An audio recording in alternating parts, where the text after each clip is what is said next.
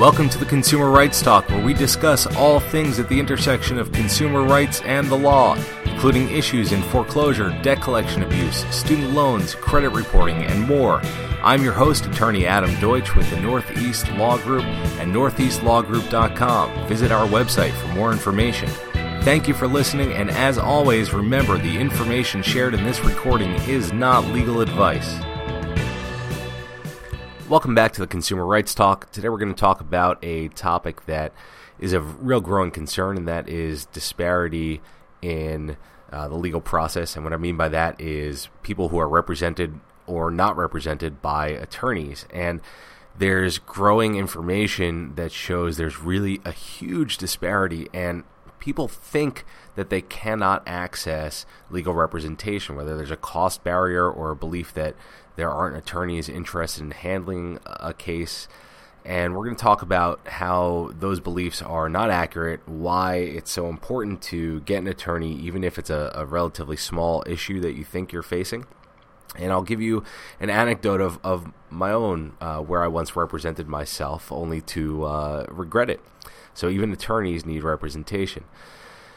So I came across this study released by the National Center for State Courts, and it's called The Landscape of Civil Litigation in State Courts. I'll put a link up on the website over at northeastlawgroup.com, the podcast section of the site. Now, they put out this report once every 10 years or so, and what they do is they looked at all civil cases that were not of domestic disputes, between partners. And this specifically looked at data from July 1, 2012 through July 30th, 2013. They look at 152 different courts in 10 urban counties, and they analyzed more than 900,000 cases, which was estimated to be roughly 5% of all civil cases in state court throughout the country.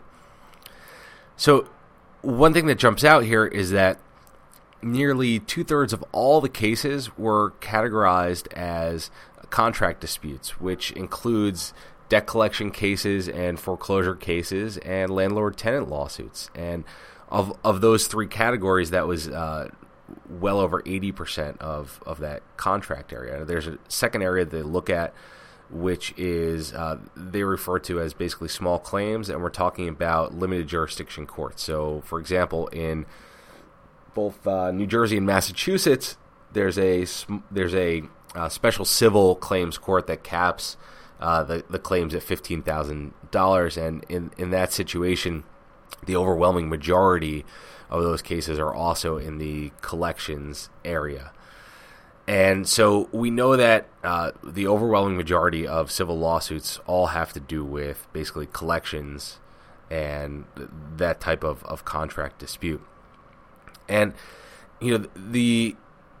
what comes out here is that there's a huge disparity in the representation of parties. Back in 1992, there was a similar study that found 95% of all litigants, whether you're the plaintiff bringing the lawsuit or the defendant, were represented by counsel. In 1992, 95% of all people stepping foot in court had an attorney. You fast forward to the 2012-13 period, and that dropped in the following way. Now, 92% of all people bringing lawsuits, the plaintiffs, have an attorney. Now, that's still a very high number. But get this, only 26% of all defendants are represented by an attorney. Just about 1/4 of all people sued, and obviously that means 75% are going unrepresented, stepping foot in court on their own. Now, only 24% of all cases had a situation where both sides were represented by attorneys. What this means is that in 75% of all lawsuits, there's a huge disparity between the two parties stepping foot in court. And when it comes to the contract dispute areas with foreclosure and debt collection, it's 77% of all defendants are not represented. And when we look at the limited jurisdiction courts, that 15,000 and under, 87% of defendants are not represented by an attorney. That's a real problem. Why? Well, look, in a civil lawsuit such as a debt collection action, the party that files the suit has the burden to prove that they're entitled to relief. A person representing themselves remains obligated to follow all of the procedural rules of court and rules of evidence, which are complicated and confusing. And judges often don't give self-represented defendants any leeway. They hold you to the same standard as if you had an attorney there, and that is just not a realistically fair system, but it's what they have to apply. That alone means that you're at a huge disadvantage if you represent yourself in court. Oh, look, there are other reasons not to represent yourself. I said at the top that I once represented myself, and it was, in fact, in a small claims court. I was just finishing up law school, had a laptop on warranty that I sent in for repair, and when it was shipped back, it came back damaged, and so I had a lawsuit against the carrier who delivered the package and left it out in the rain, even though it needed to have a signature on delivery. And I went in representing myself, and what I found is there's a huge disadvantage to doing so, because when you represent yourself, things have a different personal aspect to it. You feel really personally attacked, and you become more emotional about the situation, and it's harder to view the situation from really a pure objective standpoint. Even with full knowledge, having just finished law school and passed the bar and being a newly minted attorney, I really couldn't separate myself. And, even with that knowledge, I felt like I was at a disadvantage. Now, imagine if you have no legal education at all and you go in and represent yourself. You're really at a huge disadvantage.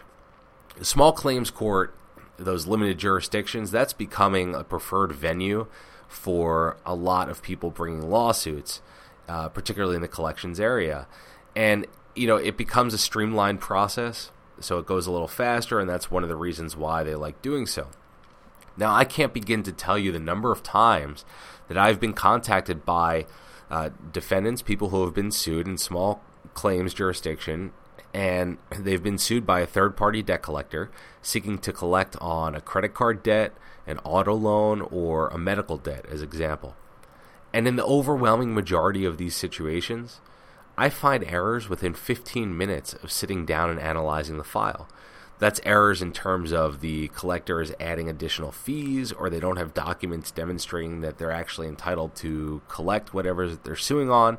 Something that is problematic, and number one, would prevent them from getting relief in court, and number two, that would actually entitle the defendant who's been sued to have a claim under the Fair Debt Collection Practices Act, a federal consumer protection statute, against that third-party collector.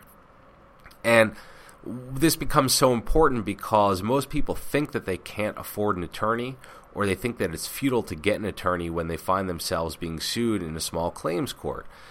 And those thoughts are wrong. I mean, I understand if you're being sued for $5,000, it might seem like, maybe if I throw $1,000 at them, they'll walk away, and you might prefer to do that than to retain an attorney. But there are real risks involved, and representation is much more affordable than people might think, and oftentimes it can actually be free.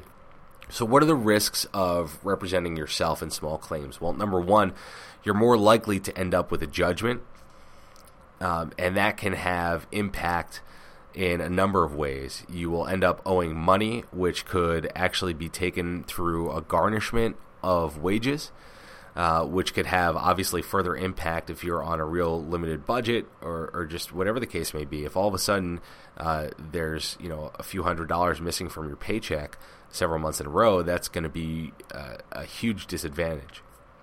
You could end up owing money. Having that judgment and just being sued can have a negative impact on your credit score, which obviously impacts your ability to get credit down the road. It can also impact your ability to obtain a job. And oftentimes, if you end up being sued, you end up with a judgment. That can also have an impact on your employability. Particularly, there are a lot of certain government jobs, and there are certain jobs in the financial industry in particular where if you have a judgment against you, that's a red flag and you may not be able to get the job. So, retaining an attorney, which can help prevent all that, has a real impact potentially on you. Even if you don't think so in the short term, it can down the road if you end up changing, the line of work that you're in or anything of the sort. What are the benefits of looking for an attorney who specializes in this area, well, number one, you could get a dismissal of the action. A lot of times, if you show up to court with an attorney, the other side says, well, this isn't worth it. And the reason is because oftentimes they're chasing the lowest hanging fruit. So if it means that they're going to end up in the middle of a battle in court that could cost more money for the debt collector, they're just going to withdraw and move on to the next person. A lot of times they're seeking to just go after people who who don't even respond and contest the lawsuit. So if you show up with an attorney, you can get it dismissed. And if you show up with an attorney who knows what they're doing and really can pick apart the other side's ability to prove their case, you can end up with a dismissal, on the merits from the judge. You can also actually end up making money. So an example is if, in fact, you came, let's say, to Northeast Law Group, and I sat down and met with you, and I looked over the file, and I noticed that the debt collector was charging you interest at a higher percentage than was on the actual, debt agreement. Okay, even if you defaulted, if they're now charging you a rate that's higher than they're allowed to, or if they're adding fees that's more than they're allowed to, then all of a sudden you have an affirmative claim under the Fair Debt Collection Practices Act, and we can in turn file a lawsuit against that debt collector, which would entitle you to statutory damages of $1,000, and you could also get actual damages. Depending on how much damage you suffered, it could be a lot. And if it's one of these debt collectors who has really been harassing you and saying rude things, sending you tons of phone calls, mail, etc., you may have other damages as well. And if you're successful, then the amazing thing is that the other side, that debt collector actually has to pay your costs of court, so the fee for filing the lawsuit, for serving them, all of those fees, and they also have to pay the attorney's fee for representing you. So, you could be in a situation where you're being sued for just a couple $1,000s and you think you can't afford someone, but go out and meet with someone.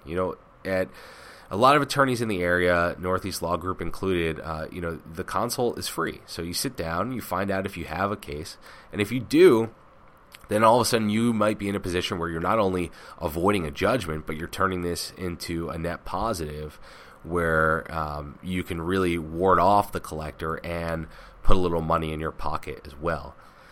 So, again, think about taking a look at this article. I found it interesting, and it talks about the disparities, but my goodness, to find out that, 3/4 of defendants in this area are, not having any representation and trying to take this on their own, that's scary, and it shows that there's really a major disparity, and it shows that the legal profession is doing a bad job of serving its people. I mean, the Fair Debt Collection Practices Act, for example, and why I'm so involved in it, is this statute was enacted with this fee-shifting provision because Congress said we have to encourage attorneys to represent people who otherwise don't have access to legal representation.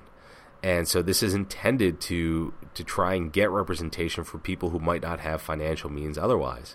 The reality is that I've represented people who are earning well over $100,000 a year, and I've represented people who are receiving public benefits in this area. And what I'm finding more and more is that when it comes to collections and it comes to billing errors, it really does affect every income level. And what I'm finding more and more is that the belief that you can't have access to an attorney, or that affordability factor, affects people in all income levels as well. So something to keep in mind. And if you want more information, obviously, please contact me. You can reach me at email is adam@northeastlawgroup.com. Thank you as always for listening, and we'll talk to you next time.